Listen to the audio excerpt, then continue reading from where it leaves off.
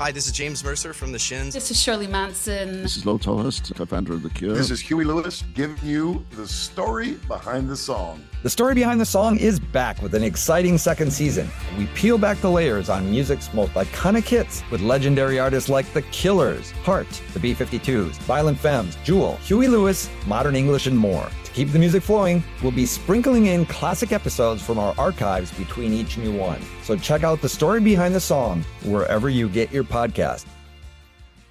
What's the easiest choice you can make? Window instead of middle seat? Picking a vendor who sends a great gift basket? Outsourcing business tasks you hate? What about selling with Shopify? Whether you're selling a little or a lot, Shopify helps you do your thing, however you cha-ching. Shopify is the global commerce platform that helps you sell at every stage of your business. From the launch your online shop stage to the first real-life store stage, all the way to the did we just hit 1 million orders stage. Shopify's there to help you grow. Whether you're selling scented soap or offering outdoor outfits, Shopify helps you sell. Wherever and whatever you're selling, Shopify's got you covered. Sign up for a $1 per month trial period at shopify.com/try. Go to shopify.com/try now to grow your business, no matter what stage you're in. Shopify.com/try.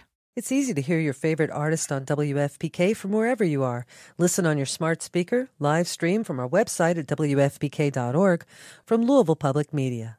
Kind of waking up, but doing okay.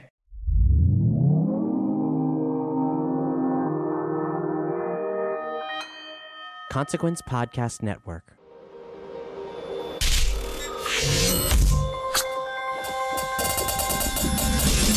Welcome to another edition of Kyle Meredith With. It's the interview series presented by WFPK at WFPK.org, Consequence, and the Consequence Podcast Network. Thank you so much, as always, for making your way here, checking out the series. Hit that subscribe button if you're not already subscribed. 3 new interviews every single week, so it's a great way to keep up with all of your favorite artists, discover some new ones, know what's happening in the music world. iTunes, Apple Podcasts, Spotify, Acast, Podchaser, NPR, YouTube for the video version, or anywhere you get your podcasts from. I'm Kyle Meredith. Today I'm talking with Pearl Jam's Jeff Ament. He's got a brand new solo record called I Should Be Outside. It's a pandemic record that finds him mirroring the world's news and the loss in his own life. And he's going to tell us also about the art series that coincides with the record, as well as his art for some of Pearl Jam's most iconic LPs, including No Code. You know, with those, well, depending on if you got the vinyl version or the CD version, either way, they both had Polaroids. It's just that the vinyl version was huge Polaroids. The album itself celebrating 25 years as it was released in 1996. So Jeff's going to take us back to the writing and recording of that pivotal album and how his side project, Three Fish, actually brought a lot of influence into those recording sessions. Then we'll turn those clocks back to 1991. It is the 30th anniversary of 10. He's going to get into the feelings and environment that went into the iconic album, as well as taking some inspiration from Cheap Trick when he wrote the music to Jeremy and Why Go. Now, we're also going to get a hint on the next Vault release, which sounds like it's going to be an early 90s show, and an update on what happens next with Pearl Jam, as he tells us they've been jamming together and hope to be back on the road by at least later next year. Could there be a new album? We don't get into that, but I'm really hoping there could be if they've got the opportunity. Let's do this. Talking about the solo record, I Should Be Outside.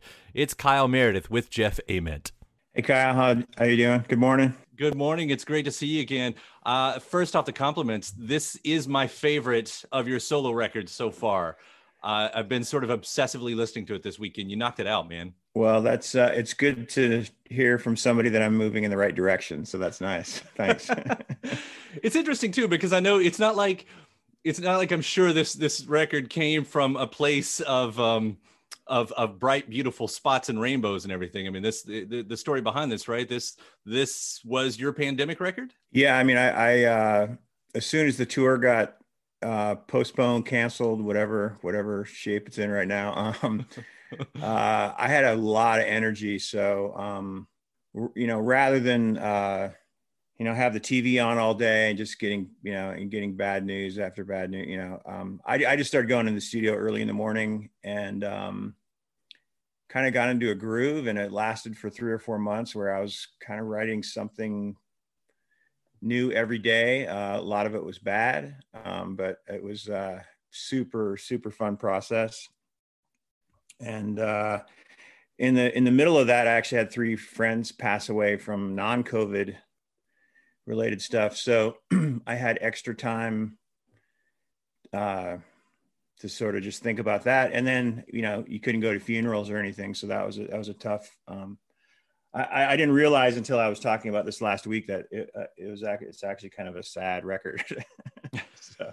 Which I think that's understandable, and I think you feel the emotions through a lot of these songs. I mean, they're driving songs, whether they're angry or whatever's going on. I mean, I think that's evident. It didn't exactly come off to me as a sad record, particularly. Good. I think there was a line you said, maybe online or somewhere, where you said, it was a year of carefully measuring waste versus value. And that might've been some of the nicest or best unintended advice that I think I've heard lately. Well, I think, we've had so much time. You start thinking about how are we moving forward, and are we going to come out of this thing being smarter? And currently we're like, it's the hottest summer on record, and we've had 90s and 100s in Montana here for the last 4 weeks. There's fires everywhere. There's smoke in the air. We have a governor who's just pulled out of the U.S. climate change deal. So I don't know what the hell. His timing has really just been pretty unbelievable. But yeah, I think, all of us should come out of this thing just, being better human beings and being better to each other and being better to the planet. And so I start thinking about, like, how are we touring and how are we doing things, as a band. I mean, we've always been pretty thoughtful, but you just want to even be more thoughtful at this point. So that's where we're at. Some of that stuff you were saying, I think that come out very, very plainly in the song "I Hear Ya."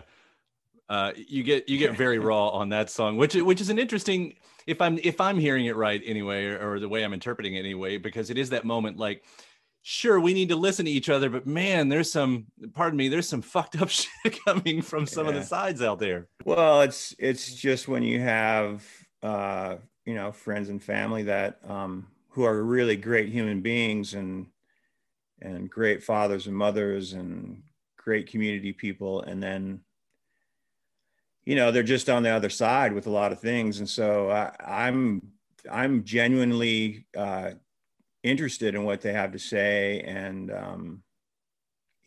it's like, I want them to help me understand why they think the way that they think. And I think that's the only way moving forward, is if we can somehow open up that dialogue to one another and hear one another, and it feels like right now everybody's just dug in their corners, and it's a hard place to be when you have people that you love on the other side. So I was trying to be a little bit funny with that song and a little bit light. So, but I get it. I'm in Kentucky. I'm Bluetown Red State, over here. Yeah, and when you talk with, like you're saying, the ones you love, the family members, and it's even just beyond, the conservative liberal side, Republican, Democrat, when it becomes like the conspiracy theories and stuff like that, you're like, how did that happen? That's been the hardest and craziest part for me. Well, and I think some of it is, the people that grew up with Walter Cronkite, where he reported the news and the news was the news, and there was no emotional or there was no angle on the news. It was like, this is what's happening. I think that generation, they sort of believe what they hear. And so if they're on Facebook and, going back, 20, 30 years with Rush Limbaugh on his radio station and that just kind of that style, it's just lazy reporting, and it's emotive, and it gets the ratings up. And so it's all about power and ratings and money. And, I think in a lot of cases, a lot of those guys don't even believe what they're saying. I mean, they certainly are spewing anti-vax stuff when all those guys are vaccinated. So that's right. The part that's, it's like, well, they're just doing it just to keep the ratings going. So it's a dangerous game there, as we've seen. Yeah. on the other side of that, sort of on the musical side of that too, because I want to hit on that for this record. Some compliments For the Ones. That guitar is so hypnotizing. What you're doing on there. It's a loop. Yeah. Oh yeah. Well, that makes sense then. It's it's gonna be like that.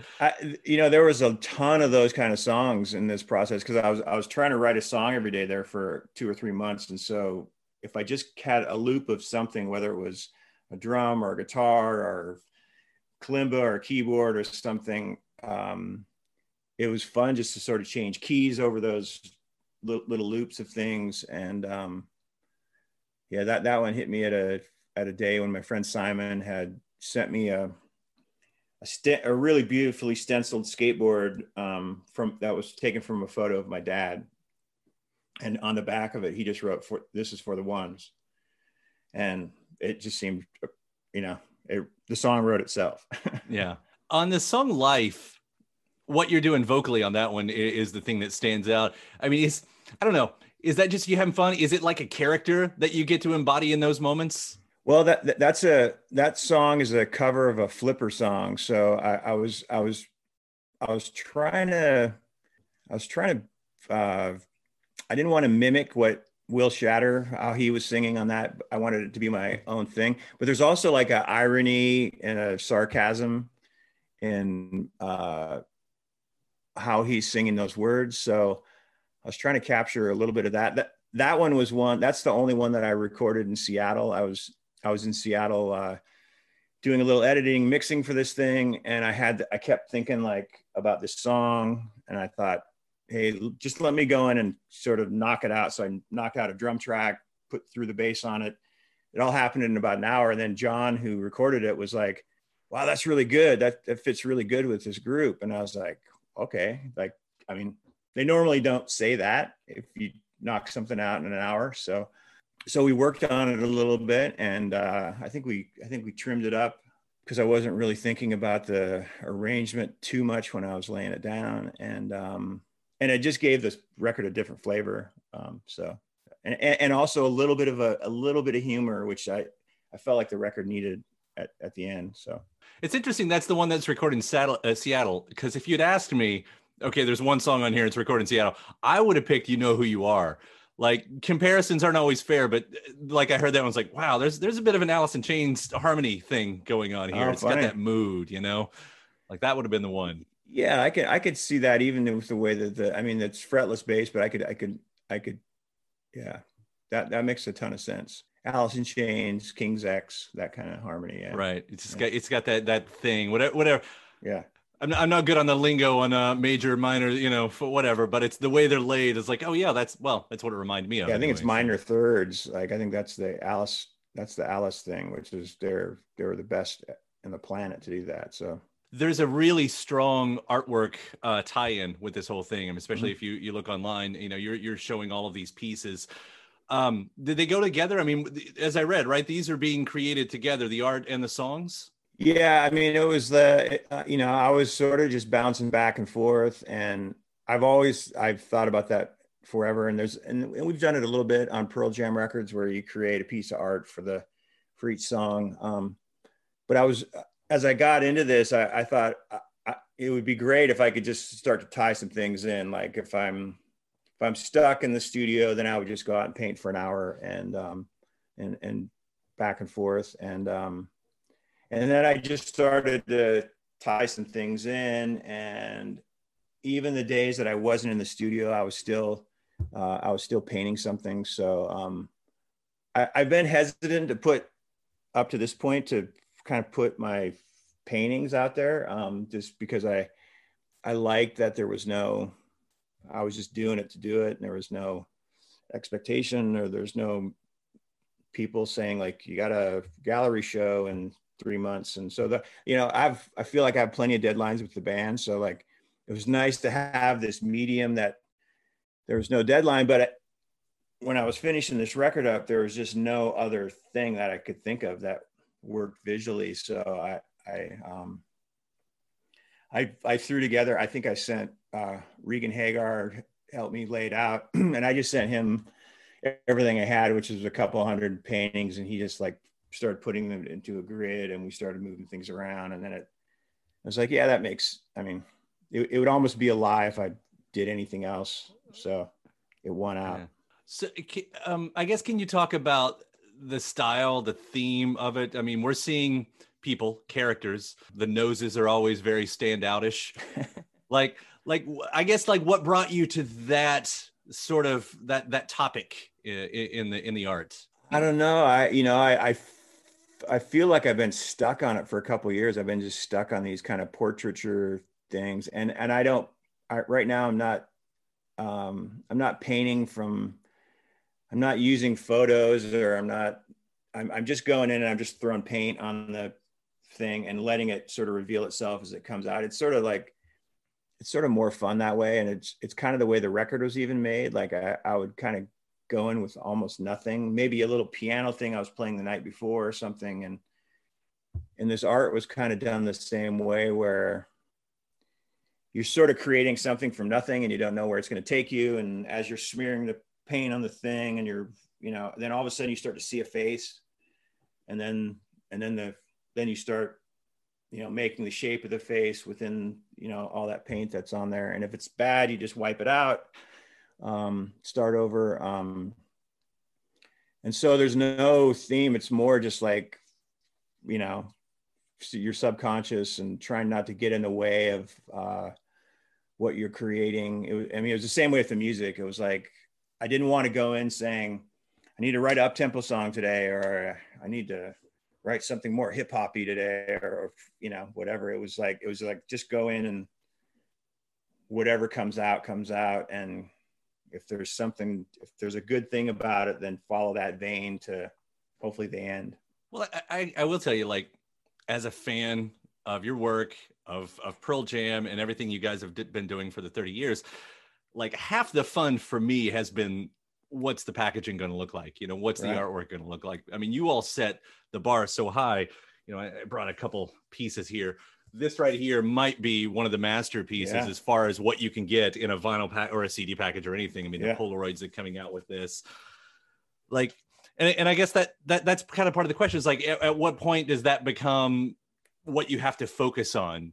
Yeah. I mean, we've always been pretty good at, like, the artwork doesn't start to happen until the music's 95% done usually. I mean, the last record was and it's the classic thing where our management and the record label, I mean, it takes so long to create the packaging. They want that stuff up front. And, we're usually, the title is like the last thing. Song titles are changing. The artwork, the whole theme of the thing is changing all the way up to the end. And it's kind of the fun thing, because it's just what I was talking about, where you don't know what it is until you can hear the record, and the record sort of tells you what the art should be.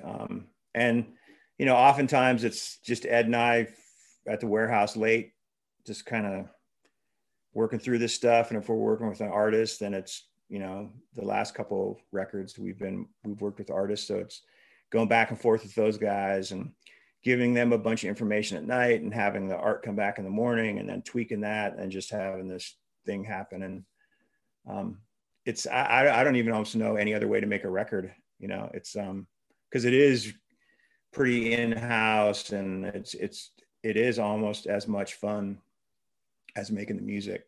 I imagine, the label or whoever, when you turned in No Code, which, by the way, 25th anniversary year for that one, I imagine that wasn't the most enthusiastic, yay, this is what we get to press. I mean, there's so much going on. I mean, going all the way back to the second record, we were sort of pushing the, boundaries. I mean, I think on Versus, we were like, we don't want a jewel case. We don't want plastic. And they were like, well, we don't really do that. And then they came up with these two options, and and those second, third, fourth records, those packages ate heavily into our profits.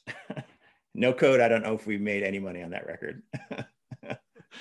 It's such an interesting record to listen to these days too, because, like, at least from the stories that I've heard online in interviews and everything, this is sort of like the back against the wall record when It feels like maybe there was nothing beforehand. Like it was one of those, few times where there was something created from nothing in that moment. Yeah, I mean, there's a couple songs on that record that Ed came in with, but for the most part, that record was kind of written in the studio, and really, for me, when I think of that record, I just think about how what a force Jack Irons was in that record, and how seriously he took, his drum parts, and it's super obvious on In My Tree and Who You Are, and present tense, and it's certainly at that point it let us know that we could even go more different directions sonically and songwriting wise, and I think we lean on that pretty hard still. I think every record we sort of hope that there's going to be a few songs that sort of like stretch us to some other place in the musical landscape. And I mean, it was a hard record to make because we were horrible communicators at that point. We were just like, and at the same time, it was kind of the awesome part of making music, because we just sat in a room and started playing, and we didn't tell each other what to play. We were just doing it. But on the other end of it, it was, there was a lot going on that we weren't talking about. So we're lucky we got through it. We're here. Well, you did stretch, and with so many different sounds. I'm gonna tongue in cheek, half jokingly bring up, especially this one right here with Olympic Platinum. Man, I don't know. This is one of the ones that hasn't been performed live yet, I don't think. So yeah, that was all Nick Didia, who was the engineer on a lot of those records. At the end of almost every night, the conversations get silly, and you get, it's almost like you're so tired, everything's funny. And that song was came out of one of those, and the Olympics were happening. So yeah, Nick Didia. So you want to be a rock and roll star? No? Well, how about a podcast star? Well, as it turns out, there's a new all-in-one platform just for you. It's called Anchor, and it's the easiest way to make a podcast. And check this out. It's free. There's creation tools that allow you to record and edit your podcast right from your phone or computer. And then Anchor will distribute the podcast for you, so it can be heard on Spotify and Apple Podcast and, everywhere else in podcast land. And what's even better, you can actually make money from your podcast. Go figure. No minimum listenership on that. It's everything you need to make a podcast in one place. So go ahead, download the free Anchor app right now, or go to anchor.fm to get started. So what are you waiting for? Podcast stardom is within your reach. Well, the B-side, Smile, I think you wrote the music on that. Yeah. That's personally become one of my wife and my favorite songs, one of our couple songs, I guess you would say. Awesome. Kind of one of those moments right there. You get that all through all of it.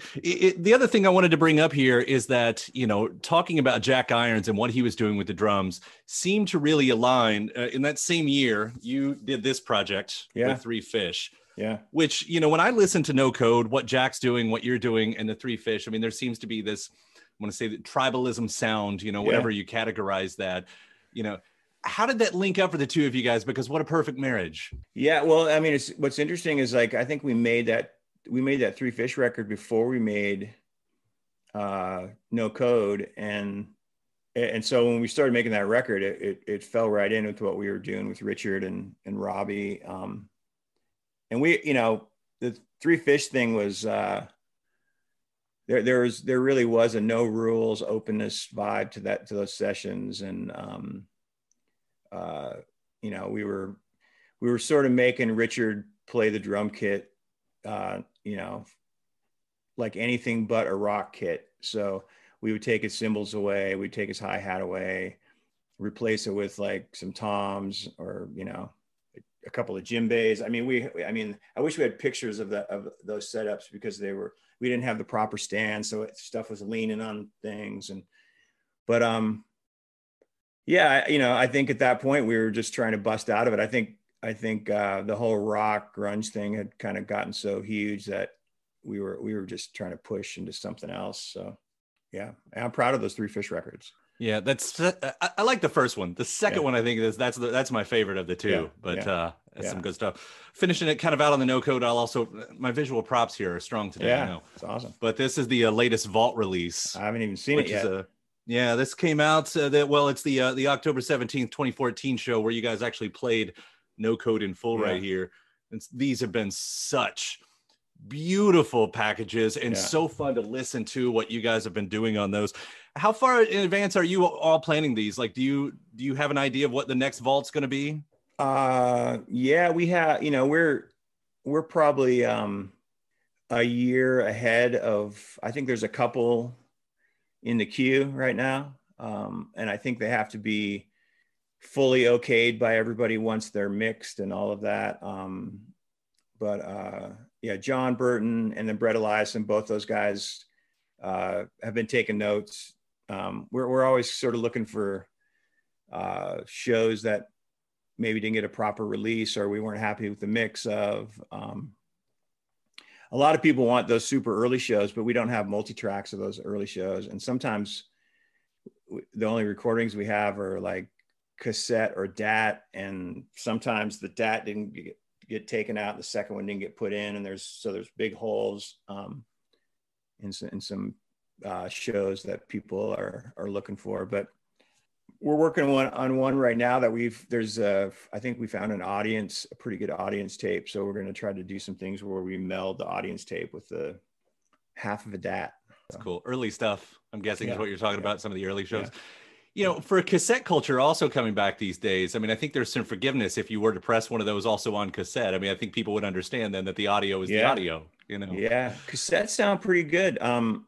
We have a little cabin where I grew up, and that all we have up there is this old stereo with a cassette player. And so I brought all my cassettes up there, and it's like, when you've been listening to MP3s for the last 20 years, cassette sounds warm, and there's like some texture and some things in going on there. I mean, you're missing the top, but I think as a guy with pretty solid tinnitus, that I don't miss that top end. My son, he's 14 now, and probably for the past 5 years, and continues this day to carry one of my old Walkmans around with him. And awesome. We'll bust that out every now and then. I think he listens to it more than I did, because I was cassettes in the 80s, but when I grew up, by the time I was hitting teenagers, like CDs were already there. So I think he's definitely hitting it more than I am. Yeah. I still have my original Walkman, and that thing is bulletproof. I don't think they ever made them the same after those first few years that they made those Walkmans. They were metal. They were like built like a tank. They were really expensive, but that was a big deal. All of a sudden you're riding the bus down a half an hour ride downtown with music in your ears. It was like good times. Life-changing moments right there. My final prop, and I got to obviously bring it up because it's the 30th anniversary year of this beautiful pinkish purple record. Did we decide on what color that actually is? I don't know. It's there's a pink. Yeah, there's pinks, all kinds of pinks. The thing about this, it's a classic record. Yeah. It's probably not my favorite of the Pearl Jam, but it's obviously one of the greatest records of all time. I say obviously because the world has decided that over time. When I listen to this record every now and then, though, it is undeniable the magic that is happening in it. Like, you as one of, the artists and the songwriters, you probably hear the moments, you probably hear it different than I do. But when I hear it, there's that something that you get from those very few albums, in all of time, whether you're listening to the first Pixies record or, some classic Who record or whatever, but there's some sort of magic in there. I mean, does that come out to you at all? Well, I mean, especially when I think about the, recording that record and recording the demos leading up to it, there was a real excitement, and, it was kind of unbelievable in some ways because Stone and I had gone through the Mother Love Bone thing, and just to feel like we're getting another chance. I think that played into it. And I think, I always say, like, I always feel like I always gravitated towards like that genuine excitement and that energy, like that, when people are like emanating like joy and like pain and all the things that come out when you play music. And, again, we weren't talking about anything at that time except for, hey, that section's a little bit fast, or we weren't playing to a click. So there was a lot of like, hey, it's speeding up a little bit too much on this section. but we were so excited to be in the studio, and we did it on our own, did it with a local, producer, engineer guy, Rick Parashar. And so, I don't hear the record necessarily that way anymore because it's gone through so many iterations and we've played those songs so many times. But when you play those songs live, that feeling comes right back, because I think the crowd hears it the way that we were playing it in 1991, so. You did the music for Jeremy, right? Was that you? You got the writing credit on that? Yeah. Like, going back and trying to separate myself from what that song has been all these years too, and taking Ed's vocals off of it, especially, it's almost surprising even more, I think, that becomes such a big hit, because what you're doing musically on that is so interesting and almost abstract in a way. Yeah, I mean, it was having a 12-string bass, and I'd written that riff and the Why Go riff on an acoustic guitar with the idea that, I'd played a 12-string bass before, so I knew what it was going to sound like. And, props to Stone and Mike for, coming up with, interesting guitar parts on those songs, when the bass is taking up so much sonic space. But I was really super influenced by Cheap Trick. Tom Peterson played a 12-string. And so, that song Heaven Tonight and Need Your Love, they're sort of symphonic and almost classical in a way. And so I think that's what was coming out of me. Yeah, it's cool stuff all through that. I know there's a Record Store Day release kind of celebrating with Alive too. And I've been pulling out some of the weirdo parts of it, like Dirty Frank and, some of that stuff, kind of revisiting. I mean, there's such fun stuff that goes all the way through all of that, which, again, it's what you've done. You all have done through the entire career. I so appreciate that. I know it's usually secretive, but do you guys have the next steps? I mean, you obviously didn't get together for a pandemic record as a band. I mean, Do you know what happens next? Well, we actually had a little bit of a play like 4 weeks ago in Seattle. Just got in a room and we weren't playing any songs. We just jammed, and it was like so beautiful. Like, I just missed that so much. And we talked a little bit just about how everybody was feeling. I think, we have a few things penciled in for next year. Hopefully this variant and whatever's going on with vaccinations and all that stuff, hopefully we turn the corner. It feels like we're sort of still teetering on the edge of this thing. So if we turn the corner, then hopefully we hit like late winter, early spring with like a tour, or a leg at least. We're jonesing to do it. And most of the shows that we have to make up for, the two legs, the European leg and the US leg, most of those shows are in, they're indoors. So I just don't know if I want to go out and do 30 shows where you're checking vaccination cards. And it's like, hopefully we can be smart enough that, again, we can just turn the corner and, by March we're like rocking and everybody can feel good about, traveling and getting 20,000 people into a space. We're already, I saw Brandi Carlile like 10 days ago here in Missoula at a killer outdoor venue, and it was religious.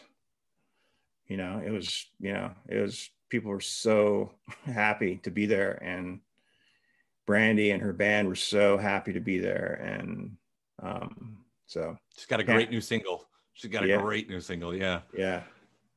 Always love what she does. She's got a great band. Her new band is amazing too. She's got a really, it's veering off. It's getting outside of that country thing. And the further she gets away from it, the more I love it. So I'm excited where she's headed. I'm not surprised, because the Twins have always wanted to be grunge stars themselves. So it's for sure. Yeah. Now they got this African percussionist dude who's like taking it to this cool space, and Shooter Jennings is playing piano. It's like, it's awesome. It's really good. Oh, can't wait to see that too. And for you all, I know, we haven't been able to hear the Gigaton songs come to life in themselves. So I know that's something that, we're all interested in hearing what happens. Yeah, we got to relearn them again. We learned all those songs. was like a year and a half ago. So yeah, we got some work to do for sure. Well, I look forward to it. I love the headspace that you're in musically right now. Again, this new solo record, I Should Be Outside. Seriously, this is so good. It's just so good. Thank you, Kyle. Thanks so much. That means a lot, truly. Jeff, it's been a pleasure talking to you once again. Take care. I hope we get to see you sooner than later, man. Yeah, say hi to Louisville. My morning jacket, the Louisville skate park. I love that skate park. All right, man. All right. See you around. Thanks, Bye. Kyle. Take care, man. Bye. The last time Jeff and I got to speak was back in 2018. He had just released his record, Heaven Hell. That was his previous solo record. So we got to talk about that, the Angel Olsen collaboration on that record, and some Pearl Jam talk on that one. So here's part 2, Kyle Meredith with Jeff Ament, Pearl Jam. Hi, Kyle. It's Jeff Ament. Congrats on the new solo record. It's really been great to hear. Thanks. Yeah, Heaven Hell. So I'd like to start with the name thing. You don't use your full name. Is that a way to sort of separate from something or maybe even to build a character? I think it might be a little bit of sort of trying to create a character as opposed to just being like me, you know, like, and I think for me, from a graphic standpoint, I always liked the way that my last name looked as opposed to my first name. And so I like the A and the M next to each other and the T at the end. I guess I've always thought in those sort of terms when it comes to band names and words and song titles and that sort of thing. So I always think of like how the letters look, and I think that probably had as much to do with it as anything. It certainly wasn't, you know, me trying to be Cher or to create this, because it is my name. But I think I was just trying to take it out of like, I don't know, Ament doesn't necessarily sound even like a name of a person. It sounds like it could be like a foreign word or something. So now, as far as the songs, is there a certain period that these come from? Yeah, all these songs were sort of written in a 2-month period. Last August, I recorded Safe in the Car, The Noise, The Door, and Hyperphagia, and that sort of gave me momentum to finish some other songs. And so over the course of like September and probably the first part of October, I wrote the rest of the songs with those 4 first songs in mind, and a really different process than the previous 2 little solo things that I did, because those ones were sort of like the best of 25 or 30 songs that I had recorded over a few years or whatever. So with the first single, Safe in the Car, when you were talking about the inspiration for the video, and you mentioned Cormac McCarthy, I thought, oh my God, I hope we never get to that point. Was that also what you were thinking with the song? Yeah, well, I mean, the song, it was initiated by my dogs. When we would have a bad lightning thunderstorm, they would almost have an out-of-body fear going on, and the only place that I could get them to settle down was to go in the garage inside the car, and I would usually end up sleeping with them in there. Over the course of doing that a few times, I started thinking about like, well, obviously my dogs feel like it's the end of the world. and so where would I go if where would I go if it was the end of the world? And one place I thought it would be good to go to the bar with your friends, because if the world was going to end, you'd rather be surrounded by people that you loved. And so that's the chorus sort of goes back and forth between being safe in the car and then feeling love at the bar. And you tapped Angel Olsen to help you out on the vocals. We're big fans of hers. How did that relationship come about? I saw her play a show about 3 years ago in Montana, and I ordered a T-shirt from her, and she responded after I ordered a T-shirt from her. I guess maybe she was actually running the merch part of her organization at that point. And we stayed in a little bit of contact. She came to a Pearl Jam show, I think maybe 2 years ago. And then we would just have little email connections kind of here and there.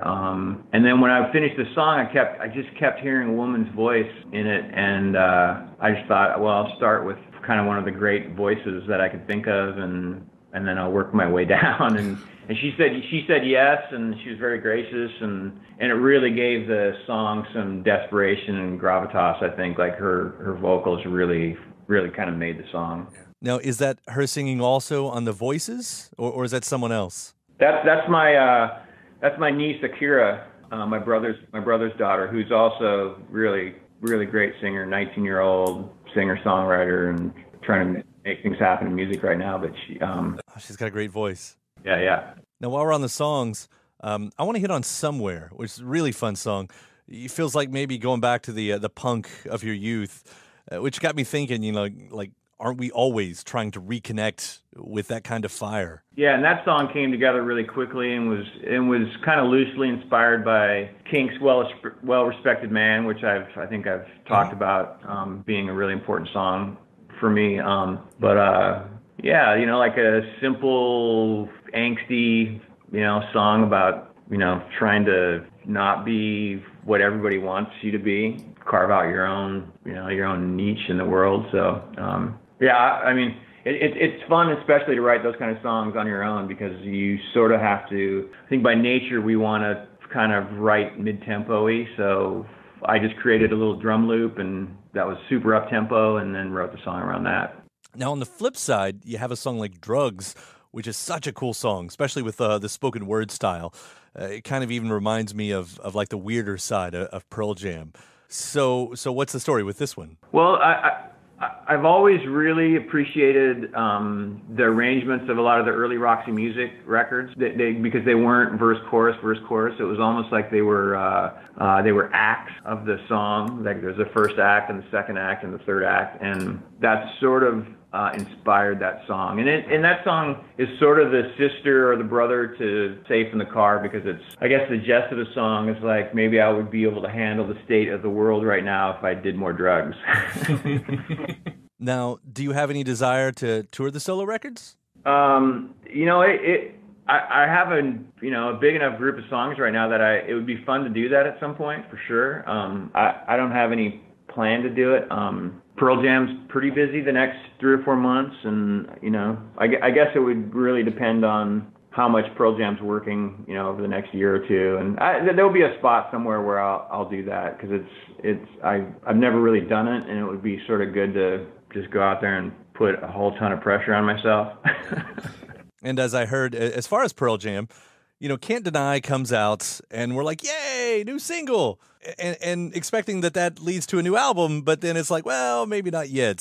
So is it safe to assume that that's probably a 2019 thing? I'm not sure. I mean, the one thing that we have working against us is the upcoming tour, and the other thing we have working against us is it takes 3 or 4 months to actually do a vinyl version of any record. So, I mean, that was the thing that held off even my little solo record the longest, was just the production of vinyl. So yeah, 2019 is probably safe to say, but I don't know.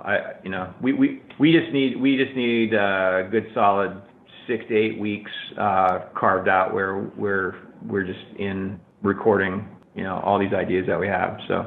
Does it surprise you, the distance between albums as you get later in your career, which is a normal thing for career bands? Yeah, it's different for me. I don't have kids, and so everybody else has kids, and I think that really eats up a lot of space. And I think, if you look at the last 7, 8, 10 years, like I've been probably more active than the other guys in terms of like I think I've made a couple R&DM records and a Trace Mountains record and a couple solo records, and so I think I have a little bit more time to do that stuff. But there's a lot. We're working on a lot right now, so feels like whatever's next is going to be really good and really, there's a lot to be inspired by and a lot to be pissed off about. So. Well, I wouldn't want this to get in the way of a new album, because I'm definitely hungry for that. But the box set series, like you guys did for the first 3 albums, do you all talk about doing that for No Code or Yield? Yeah, I'm not sure. I'm not sure if we'll do boxes for that or not.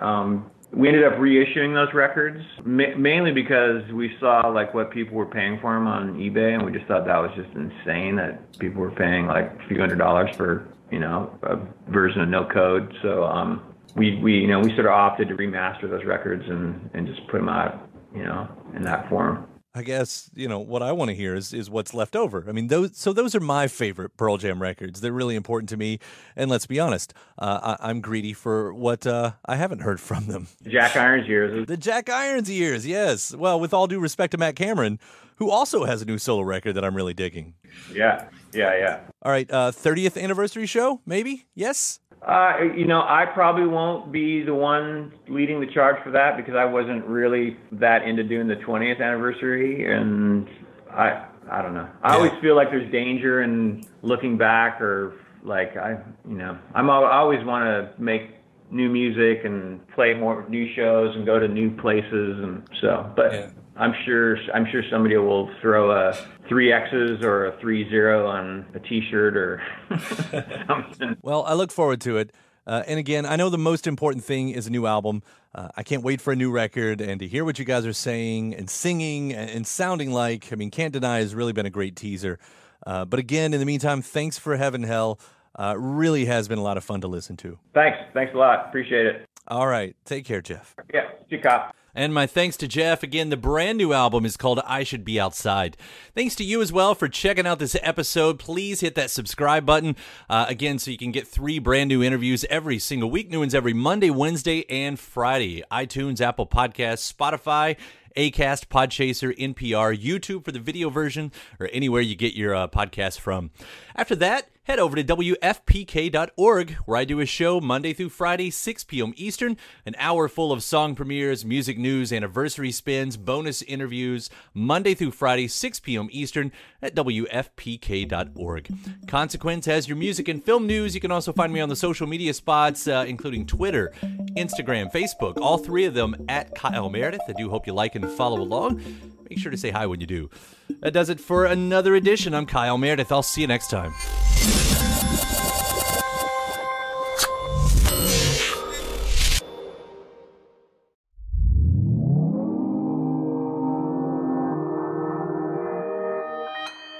Consequence Podcast Network. So Patrick and Jim James and those guys will hear it, so that's great. They're just all great humans. It's easy to hear your favorite artist on WFPK from wherever you are. Listen on your smart speaker, live stream from our website at WFPK.org, from Louisville Public Media.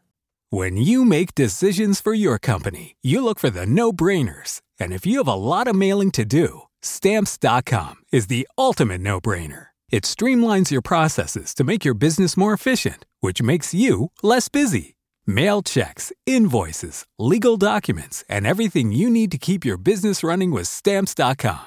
Seamlessly connect with every major marketplace and shopping cart. Schedule package pickups and see your cheapest and fastest shipping options from different carriers, with rates up to 89% off USPS and UPS rates. And with the Stamps.com mobile app, you can take care of mailing and shipping wherever you are. Make the same no-brainer decision as over 1 million other businesses with Stamps.com. Sign up with code PROGRAM for a 4-week trial, plus free postage and a free digital scale. No long-term commitments or contracts. That's Stamps.com. Code PROGRAM. When you need mealtime inspiration, it's worth shopping Kroger, where you'll find over 30,000 mouth-watering choices that excite your inner foodie. And no matter what tasty choice you make, you'll enjoy our everyday low prices, plus extra ways to save, like digital coupons worth over $600 each week. You can also save up to $1 off per gallon at the pump with fuel points. More savings and more inspiring flavors make shopping Kroger worth it every time. Kroger, fresh for everyone. Fuel restrictions apply.